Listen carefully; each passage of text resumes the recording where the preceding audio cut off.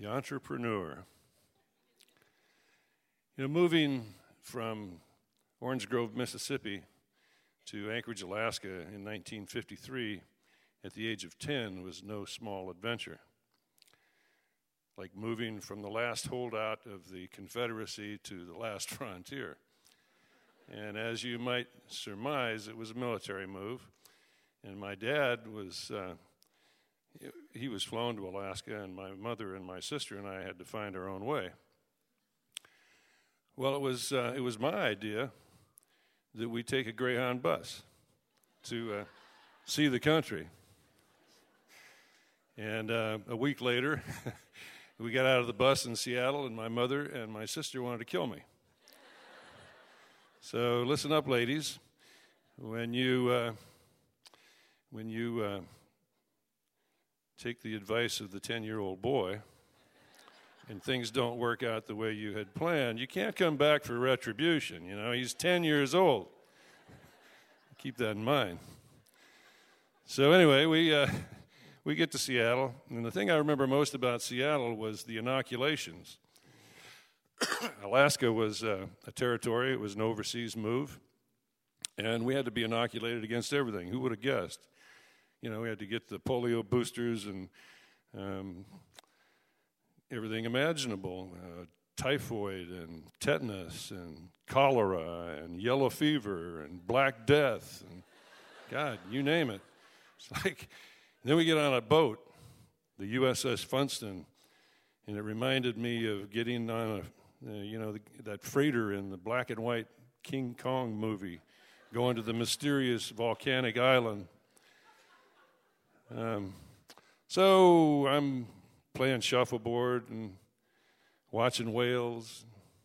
Sure enough, a week out of Seward, there's a rumor that goes around the ship that there's been a volcanic eruption, and Anchorage is another Pompeii. And I'm thinking, wow, how cool is that? Of course, my mother's having a fit because my dad's already there. So we get off the ship in Seward, and we get on the train. And I remember going through Portage Flats, looking out either side of the train at the herds of moose out there, ungulates. The biggest wild animal I'd seen was an opossum or a raccoon. And we get into Anchorage, and sure enough, it looked like they'd had a party for us the day before we got there, and the only thing left was the mess. There was volcanic ash over everything. And if you were too lazy to bend over and pick it up, you could buy it in little jars with labels on them in curio shops for years thereafter. Some enterprising persons reach for wealth, which is what this story is all about. So I find myself immediately in what appears to be a gold mine, Richardson Vista. Never thought about it that way, did you? Well, apartment after apartment after apartment, 3-story buildings full of transient people, mostly civil service and military. And we've all thrown away perfectly good things when we moved, right?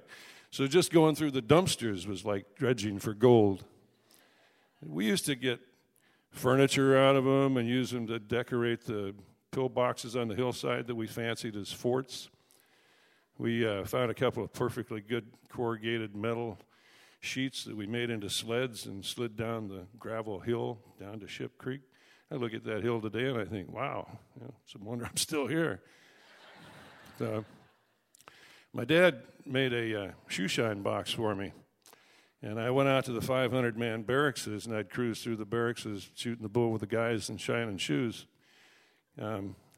How many of you would allow a 10-year-old son of yours to go to a 500-man barracks today and just roam around? There are too many weirdos out there today. Where'd they all come from? Maybe it's the fluoride in the water. Anyway, I'm out there shining shoes, having a ball, and I noticed that there are pop bottles laying all over the place. Well, pop bottles worth 10 cents at the Piggly Wiggly store. I'm learning that, money's not all that hard to make. All you got to do is be aware, look around, put the pieces together. So I go over to Piggly Wiggly, and I borrow one of their shopping carts. And I started hauling pop bottles to them from the 500-man barracks. So I got a paper route, too. And it was a pretty big paper route. And I had a buddy that had one right next door.